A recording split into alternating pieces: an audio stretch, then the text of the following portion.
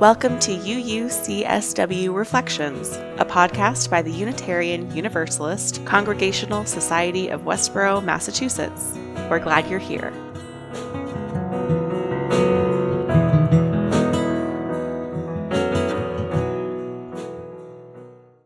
Welcome to UUCSW Reflections. I'm your host, Amanda Hall, here with Reverend Laurel Gray. This is the monthly episode of this podcast where we reflect on recent sermon themes and answer questions from the congregation. If you'd like to submit a question, please email it to podcasts@uucsw.org. Be sure to say which sermon your question is about, if applicable. And don't worry, we won't share the names or identifying information about question askers on this podcast. In this episode, we'll be discussing the sermons The Things That Guide Us, Dreaming Beyond Reason, and The Great Reimagining, all of which can be found in this podcast feed. Hi, Laurel. Hello. How are you? Good. We're back at it. I was gonna say we're doing it again, but then I feel like I have to say we're back at it. We're back to doing it Here we are yet again. It's comforting to have this in my calendar, to be honest with you. Yeah, I like to be back at it. I know. It's good for, thinking and reflecting and, a lot of giggling. Uh-huh. So, good times. There's going to be adult coming of age. Yeah. Oh, yeah. That's exciting.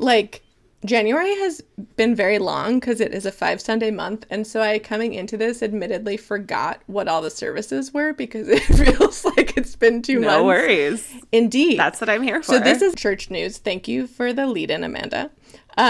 So similar to the Circle RE program that we launched, which is for kids and youth and is in partnership with 3 congregations. And so the service on the 30th is going to be a service with those 3 congregations in partnership. So in addition to that sort of collaborative model, we are also helping launch and participating in another collaborative called the Community with 2 U's, obviously, collaborative, which is for adult religious education. So Circle RE is kids and youth, and then Community 2 U's collaborative is for adults, and that's with, I think there are 6 or 7 congregations that are participating in that, and that launches in February. So we actually, the sign-up information and the website are in the weekly update, and we're putting them on our website under religious education. And so this is the ministers and different leaders from the various different congregations sort of pooling our resources so that we all have more resources together than each of us has on our own. So my contribution will be teaching coming of age for adults based on the coming of age program that David and I created last year that we used with our young people. So you can sign up for that. It'll be 2 intro sessions, then there'll be 2 weeks of peer mentoring, and then sort of find your own adventure, and then we'll do 1 final closing session. So it's a total of 5 weeks, but only 3 sessions. There are other things like social justice movie viewings. There's going to be a parenting group. There will be a series of book discussions on death and dying and different sort of burial rituals, which will be really fascinating and something I don't know anything or I know very little about. So it should be really cool and interesting. And the thinking is this is just the start.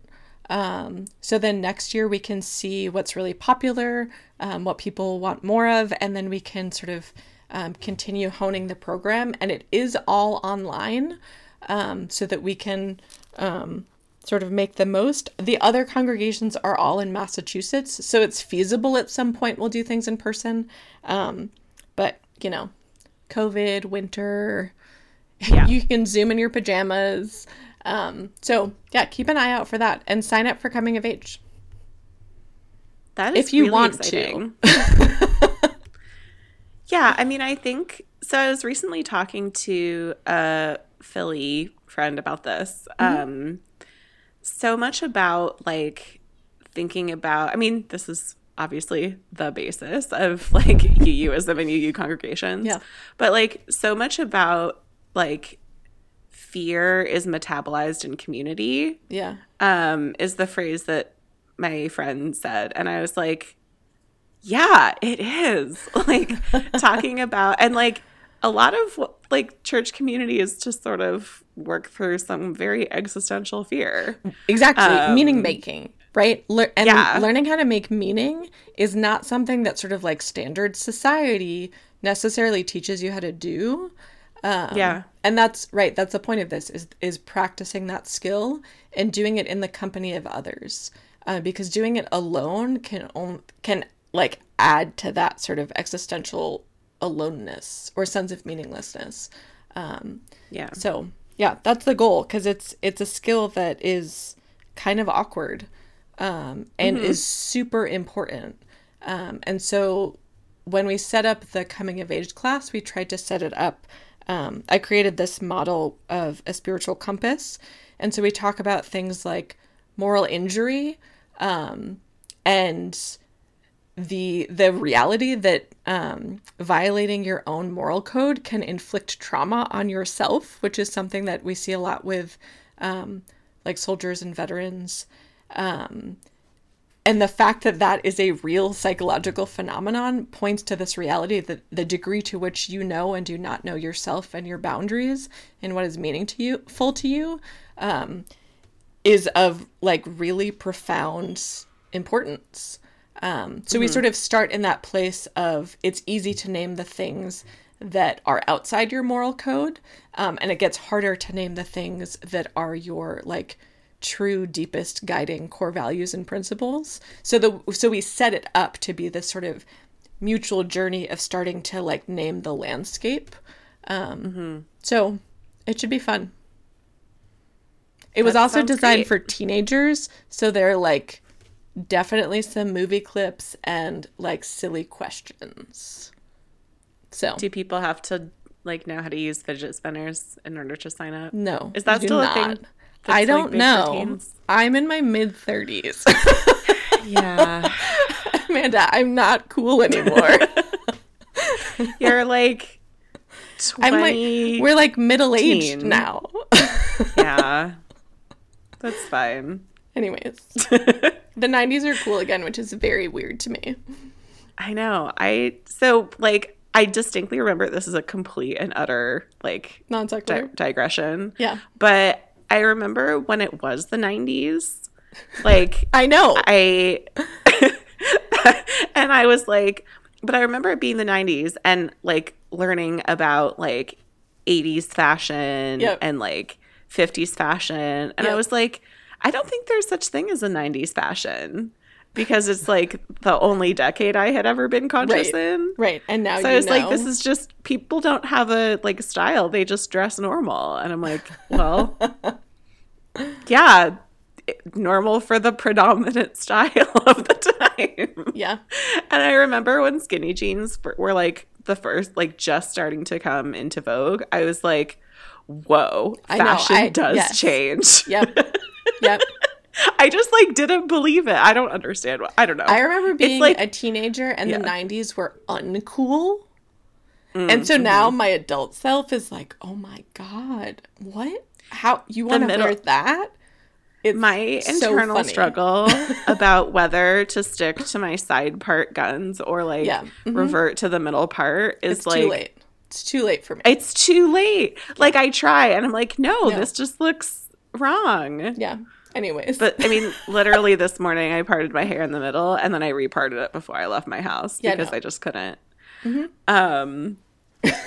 So I hope this is everyone's favorite digression on our podcast. So let's talk about something of equal importance to history, which is the legacy of Dr. Martin Luther King. And meaning making. Yeah. And meaning making. Yeah. We both gave like sermons at that. We co-led a service. It was great. What's it called when a non-minister gives like a reflection? Talk? A reflection. Yeah. Well, that was really fun. Yeah, good. Yeah, I loved getting to like think about that stuff. But it was harder to write than I expected it to be. Well, your job is really hard. Well, if you also don't ever do it. Yeah. you know. Well, I had a lot of people listening to this will probably know Anya Olson, who also grew up in the church. Are you calling out podcast listeners? Yes, I am. Anya Olson. Hi, Anya. Well, I just want to shout her out because like I did a lot of like just like bouncing ideas off of her, and she let me like ramble at her until I approached something found your kind point. Of coherent. Yeah. You So did a good job. Talking with her was really helpful. But yeah. That's basically your job is hard. Oh, thank you. Yeah. It gets easier. I did have a question about the story you told about MLK and that being a UU. Yes, it is about that. So basically the quote you gave is that like they felt like they couldn't build a mass movement of Black people if they were UUs. Yep. I'm wondering like if there was more like in the surrounding text about whether that was because like UUism was and is predominantly white. This is a really good question. About like the theology, like so both. How much of that is like the culture versus like the principle? Yeah. It's both. Okay. So this is like a very tangled history, and I'm not going to get it entirely straight. So feel free to Google if you want to like elaborate on the things that I'm cueing, dear listeners. So part of this is you have to match up that story with like the timeline history of Unitarian Universalism. And so that was happening. I think merger was, I always get this slightly wrong. I think it was 1961. It was in the early 60s. And that was when the Unitarians and the Universalists decided to merge into what is now the modern Unitarian Universalist Association. And that's when the Seven Principles were written. That one was when the Covenant was written. That's when the entire denomination as a joint body was set up.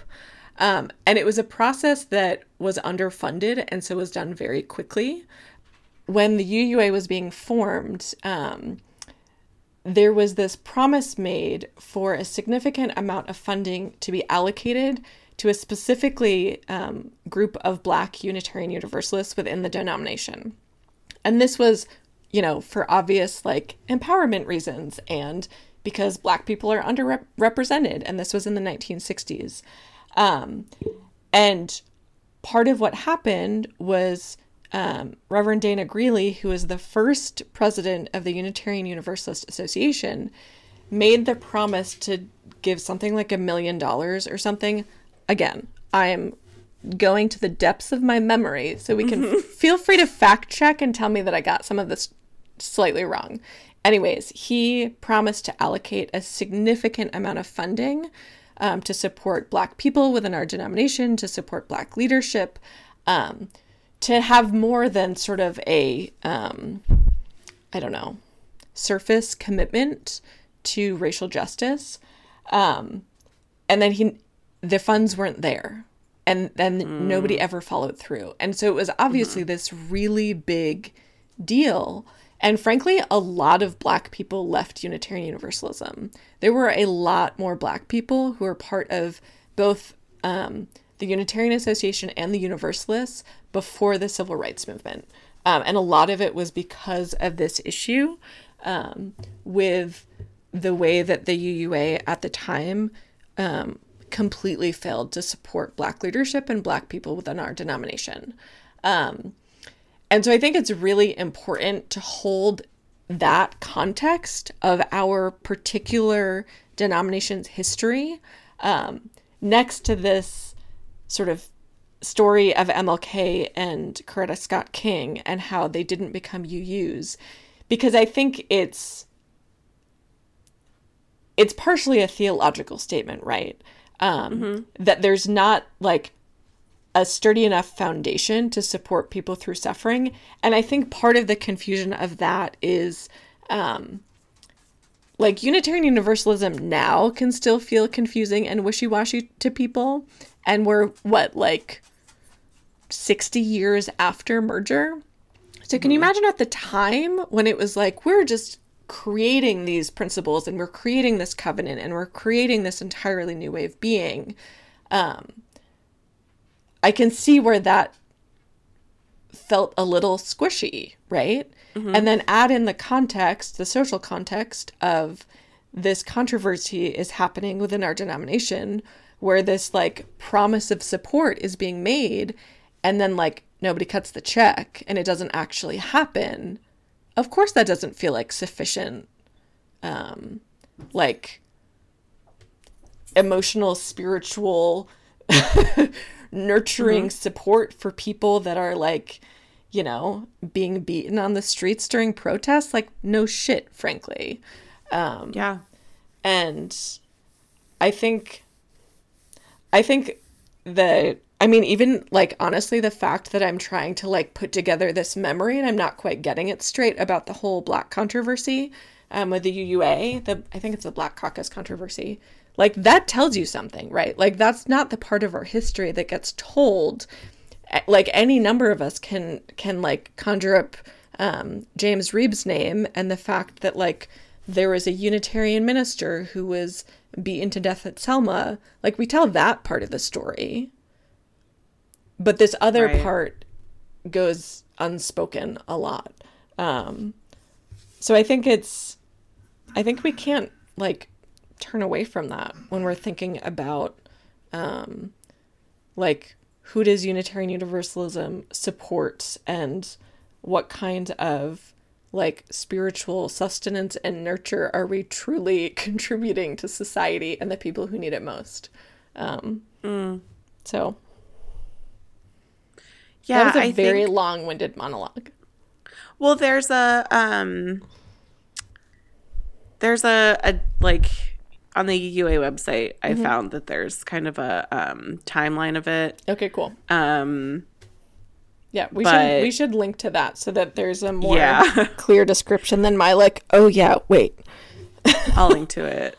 I think the MFT question beyond this 5 years ago. Yeah. Well, it's called the Empowerment Controversy. Thank you. Yep. On the UUA website. And yeah, there's more information here than I can skim quickly enough to come up with a summary. That's so cool. We'll link to it so that people can look at it. Yeah, I might like insert. Yeah, I might do research later. Yeah. That would be great because this was, you know. Oh yeah, I know about that. I think it's just because I think it's important. Like, so do I. This is something important to know. Yeah. Like, what actually happened here. Yep. So yeah, I'll record and add that. That would be amazing. Right here. Hello, everybody. This is Amanda from the future. Depending on which sources you look at, different elements of the story and happenings are emphasized. So I'm going to link to a number of different references in the podcast description. So first, a little bit of timeline. 1965 is when the March on Selma happened, in which there was a death of a white UU minister who was among the other religious leaders who had responded to Dr. King's call to join him. That man was named Reverend Reeb.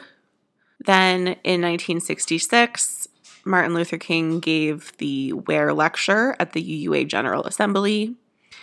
Then in 1967 is when the empowerment controversy happened. There were ongoing uprisings and unrest in American cities in the name of Black empowerment, and a bit more radicalization was happening. The civil rights movement was obviously, at no point was it ever monolithic, but at this point it started to become increasingly fractured, and the UUA held an emergency meeting to talk about how to move forward. This was called the Emergency Conference. It was held at the Biltmore Hotel in New York in October 1967. A quarter of the conference was Black, whereas 1% of UUs across the country were Black. So there were not too many Black people in UU churches already. During this, the Black members of that conference withdrew to discuss amongst themselves the way that the UU Church should move forward and support its Black membership and support the struggle for racial justice. And they formed something called the Black Unitarian Universalist Caucus. And they came up with their own list of what they were calling non-negotiable demands, which included the $1 million funding to be delivered over a period of 4 years. And this really bumped up against the institutional, very Unitarian resistance to authority and any kind of demand and commitment to talking everything out and taking time to make sure everyone's heard and there's discussion and debate and voting and democracy. And a lot of the white members of this conference saw this list of demands from the new Black Caucus as counter to the way that the institution should work. The reaction was really mixed. Some of the white members were unquestionably and completely in support of the resolutions put forth by the Black Caucus. Some were completely opposed. And I mean, not all the Black members were totally in agreement either. There was a sort of splinter group that also formed that was meant to be more integrated, whereas the Black Caucus was entirely made up of Black people. It was reflective of the tension between integrationist racial justice fighters and Black self-determination justice fighters. And some people saw that as also separatist in a way that was contrary to Unitarian values. So over a couple of years, there were more meetings and some things were agreed to in terms of funding that $1 million over 4 years. And then it was put up for a vote again, even though it had already been decided on. Ultimately, Dana Greeley was a big part of bringing the Black Caucus back to the table after they walked out of a later conference. And then Dana Greeley's successor discovered that Dana Greeley had spent all of the financial reserves on other things. And so they had distributed not quite $500,000 in support. They proposed to change the agreement with the Black Caucus to spreading the money over 5 years instead of 4. And at that point, there had been too much waffling and the trust had really eroded. And so that was really a breaking point. And a lot of Black people left. And we're back. Thank you, Amanda from the future, for doing that reading. You're great. I can't believe how clearly and perfectly and eloquently you described that. I'm so proud of you. Collective memory is a good thing, right? When we Indeed. Can't quite get our words straight, it matters that we help each other. Yeah. So. And I think, this is, I'm curious to know if there have been any attempts to right this historical wrong. I think maybe more modern history. I think the fact that Blue exists and I think does get funding from the UUA, which is Black Lives UU, I think that's sort of the more modern iteration of this. Okay. So I hope that we're doing better. I don't know.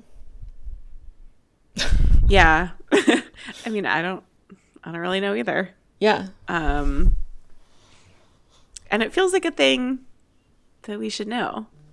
Well, and I think it's also and I don't know. Yeah. Yeah. And talking about the whole, the fact that MLK supported, universal basic income, money actually matters, right? Really matters. The fact that really matters. That this huge amount of funding was promised and then the bank account was empty. Dana Greeley is a person who is lauded as being this extraordinary person. And you can't look away from that. No. Right. An empty promise is that is a huge, part of universalism is what lets us look directly at that. Exactly. Right. We can be honest about this without combusting. It won't diminish your humanity, and thus let's be honest about this. Right. Part of what is sort of ironic is that I did my year of training at Concord, the UU Church in Concord. And when Dana Greeley left the UUA, he went and became the minister at Concord. And so when the MFC, which is our credentialing body, was like asking me about this, they were sort of testing the like, what's your allegiance to this, legacy of this incredibly perfect man who actually like made some really profoundly empty promises to Black people in our denomination. So it's a small world, and it matters that we tell the truth. Yeah. Agreed. So, and speaking of telling the truth, okay, but before I get that, sorry, just kidding. Fake transition. I have one more question about both this sermon actually and the one before about how the principles are up for revision. Yep. How many times have they been revised? Oh my gosh, this is another good like UU factoid. My memory is that the only time they've actually been revised was to update the language so it wasn't as gendered. And I want to say that was in like the 80s or something. So there has not been a serious overhaul and reassessment of the principles since they were created. And so that's where like what the UUA is doing now, and the commission that's specifically looking at this, because like the eighth principle has been this really big push to talk more about white supremacy and systemic racism, so there's been this push to like make an addition, whereas what's actually happening now is like a wholesale assessment with an eye towards including the commitments of the eighth principle, but not just making it like a Band-Aid tacked onto the end. And so like we've talked in the past about the Commission on Institutional Change. And so all of these things are sort of tied together, where looking at the seven principles is being informed by the Commission on Institutional Change and everything that they like learned and noted about like the truth of, you know, white supremacy culture and our history and Unitarian Universalism and how we can be better. And that was where in my reflection about MLK, a lot of what people have started talking about is this, the culture of like being committed to reason beyond reason within Unitarian Universalism, and this idea that, you know, like academic information and scientific methods are the only valid ways of knowing. We've talked about this before, which completely erases, you know, like embodied knowledge and indigenous ways of knowing and oral history and all these other things. So, yeah. That is particularly interesting to me right now, because I just started working at like a research center. Yeah, tell us about it. Well, part of it is that I'm reading a lot of theory about qualitative research. Yeah. And actually, like, but it's like, so one of the theories is it's called grounded theory. And it's talking about, rather than like a top-down, like, reason things out and then go find evidence for it. Yeah.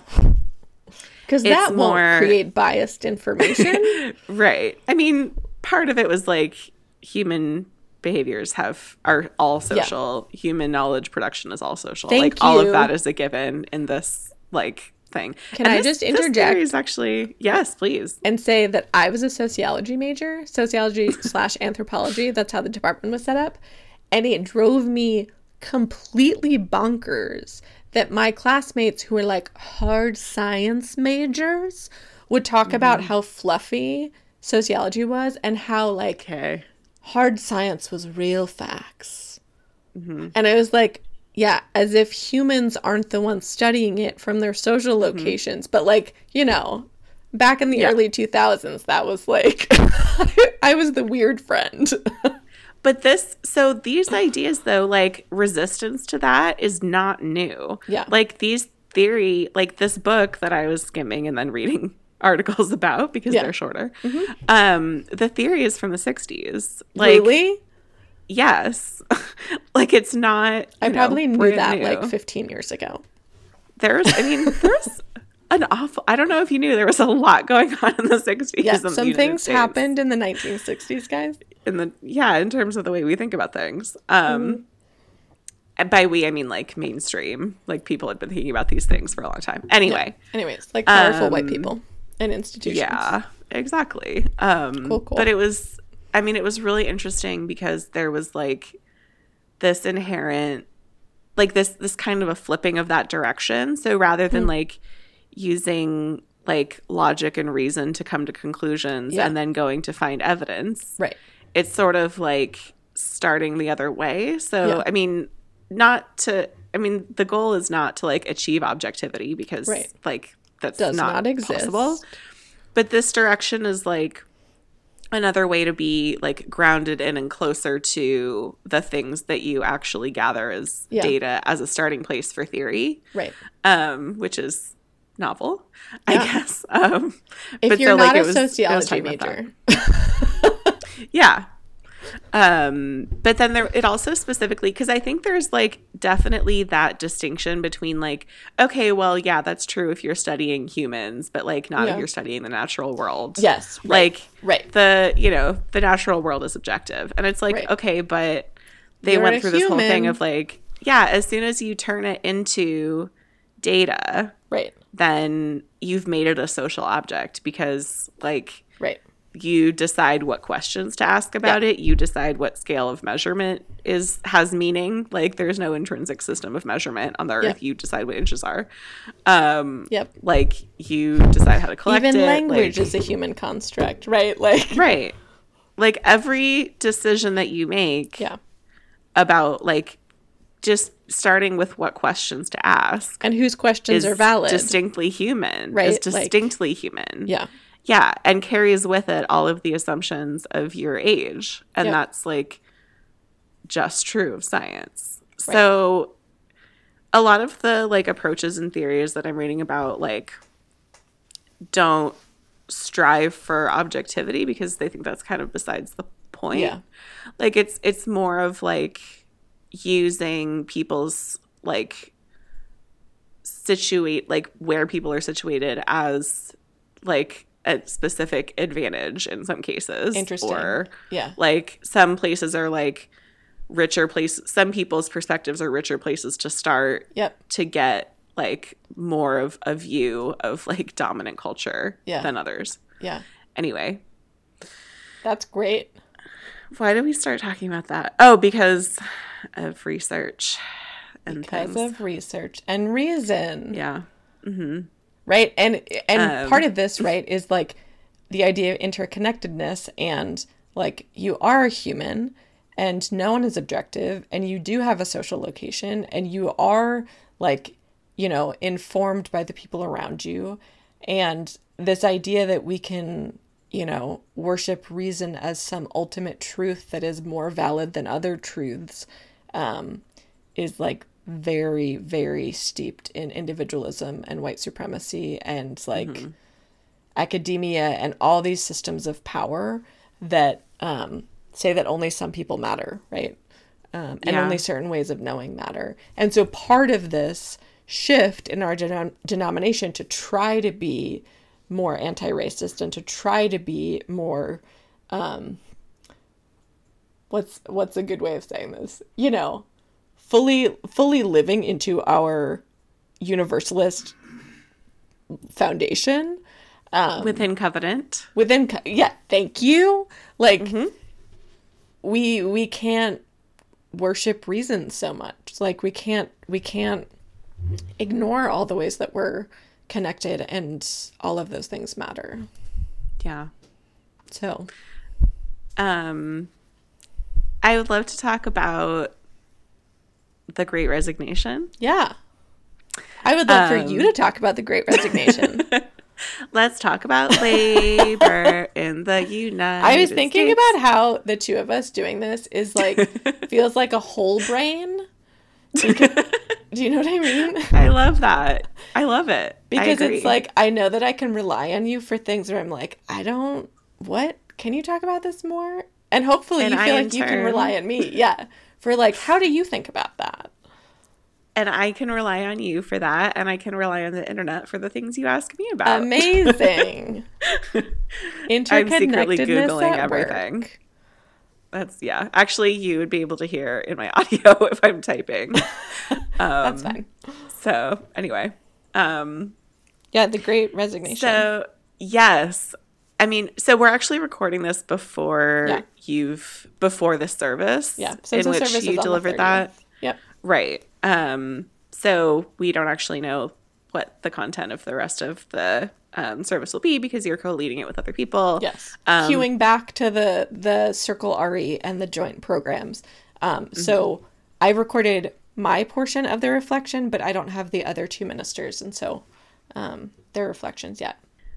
And I got to hear a sneak peek of it. Yeah. I might actually publish this after the 30th so That's that cool. I can Who knows what time is? Anyway, it's fake. So basically, I think, what do I want to say about the Great Resignation? You want to talk about consent and labor. Yeah. So I think we were talking about this before we started recording, like how to look at what's happening with labor in this country in a way that like goes beyond the demand to raise the minimum wage. Yeah. Because I think there's a misconception that the fundamental, like there's a problem in the fundamental underlying logic here. Yeah. That like your survival, let alone thrival, good word, is like conditional upon you participating in the formal capitalist labor market. Yeah, or even like your ability to receive care for your body. Yeah. You know, aka healthcare. Yes. And so with that as the fundamental basic approach to how we like have and pool and organize labor, that means like anyone who doesn't like outside of work have the means to survive is coerced into doing that labor in that way. Right. Which then, right, if we add in the social constructions of racism and all of the things, right, that's going to like have a more and more and more extreme impact on people who are disenfranchised in more and more and more ways.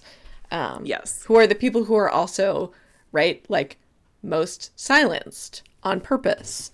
Again, Q, right? White supremacy culture and etc. Sure. Back to you, Amanda.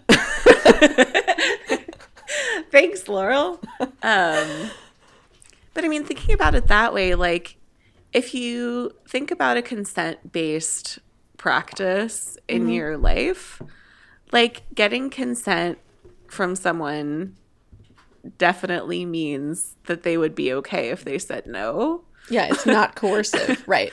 Yeah. So, like, there's pretty much no such thing as consensual labor in the United States. Yeah. Or maybe almost anywhere. Yeah, that is a wild thing to think about. And I think there's a really, I mean, that's a pretty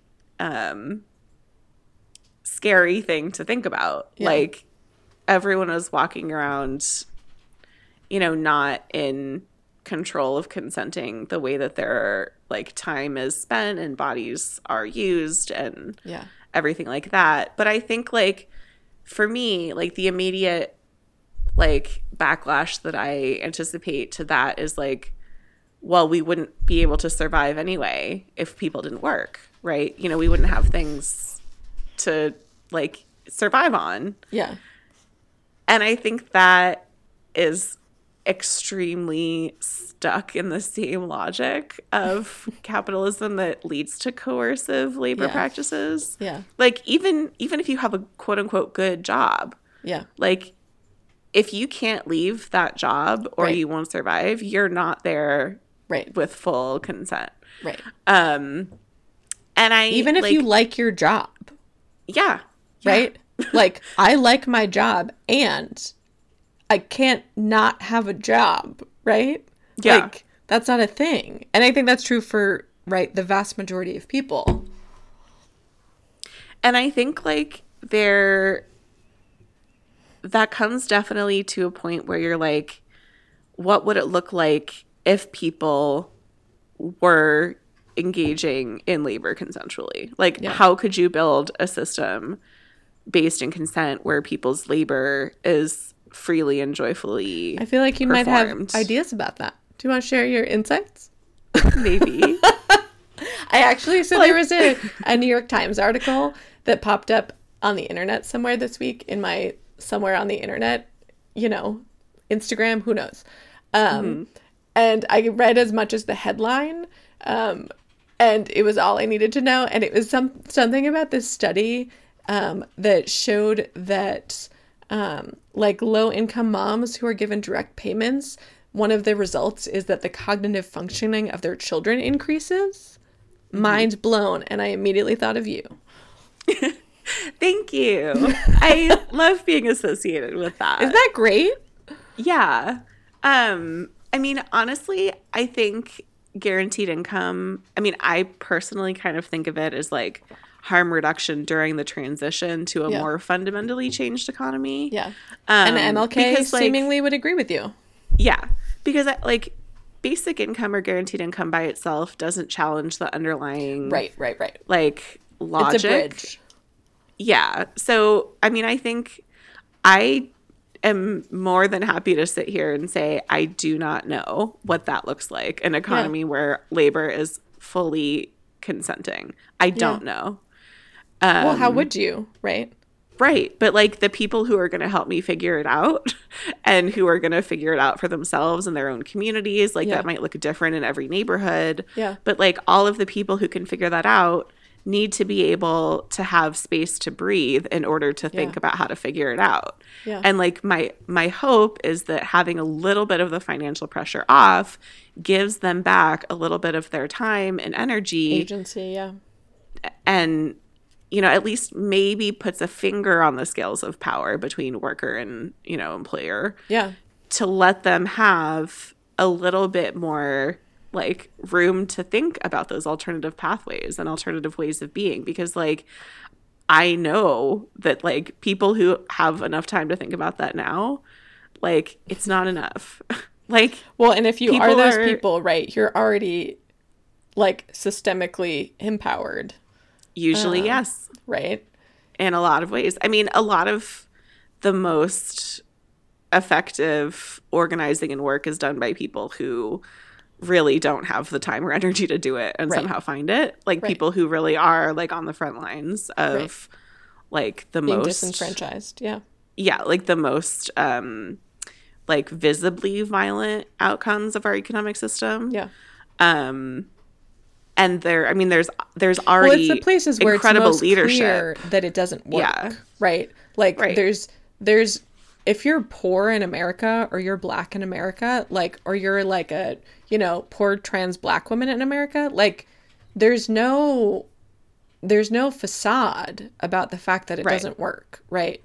There's no facade about how the system is stacked against you and it's stacked to benefit certain people exponentially, right? It's very easy to see if you exist on a position in the margins, which again is where this reason and this sort of academia, the idea that those are the places where the knowledge is most lauded or most valuable, I don't think is theologically sound. No, it's not practical. No, let alone anything else.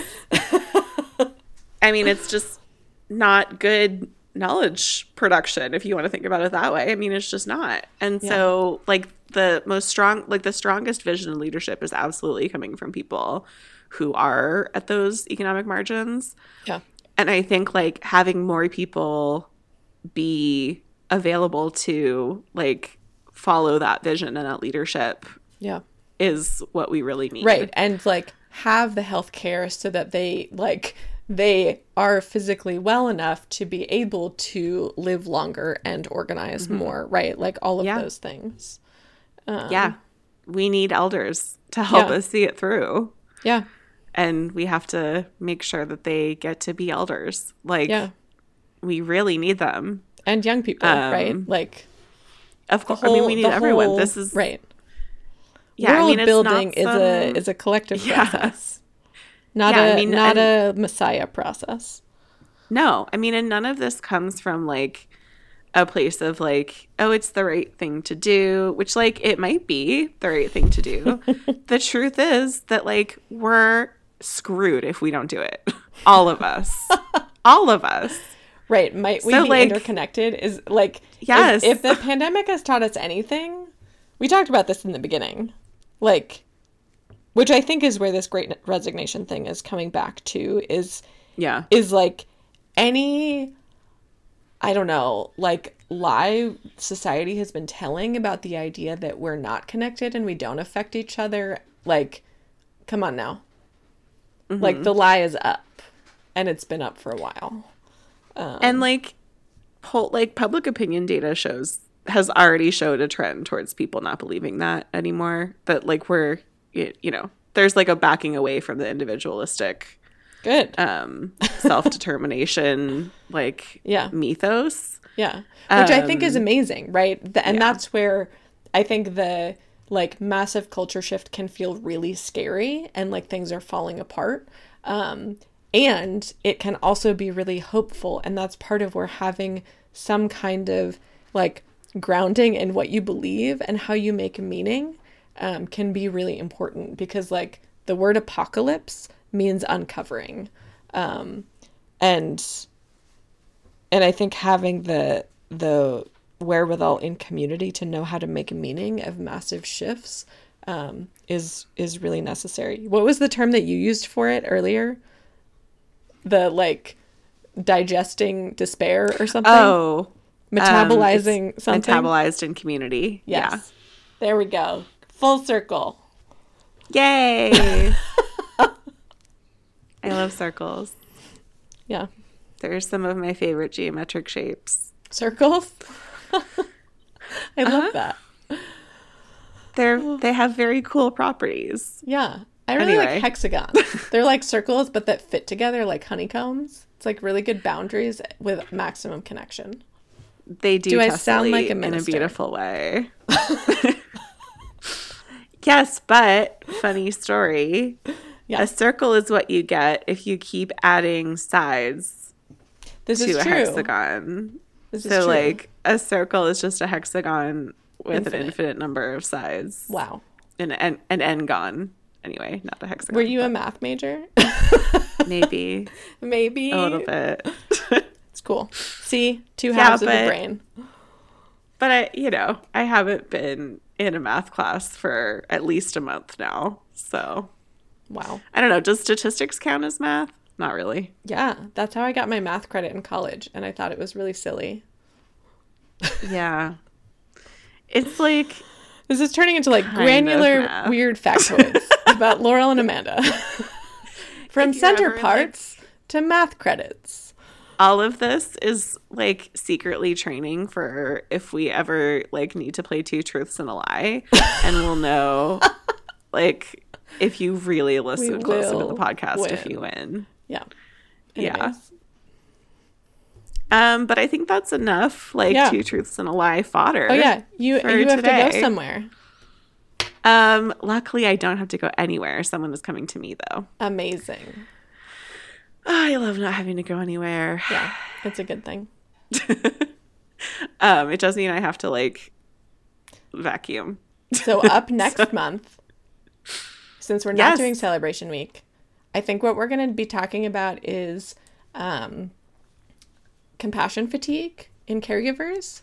And then I think I'm going to give a sermon about sexuality and like actual theological foundations for being in favor of diverse sexualities instead of just like, we don't hate gay people, which is like, yes, also that's not good enough. So next up, Like, wow. until next time. It's going to be really interesting. Yeah. I look forward to February, dropping Valentine's more Day. knowledge. Aw. Light and fluffy and cute. Yay, as always. Nothing serious will be discussed. Oh, good. Okay, happy January to you all. Happy January, everybody. We'll see you in soon. February. Okay. All right. Peace bye. Thanks for listening. For more information about what's happening at UUCSW or for ways to get involved, visit us online at uucsw.org. All are welcome.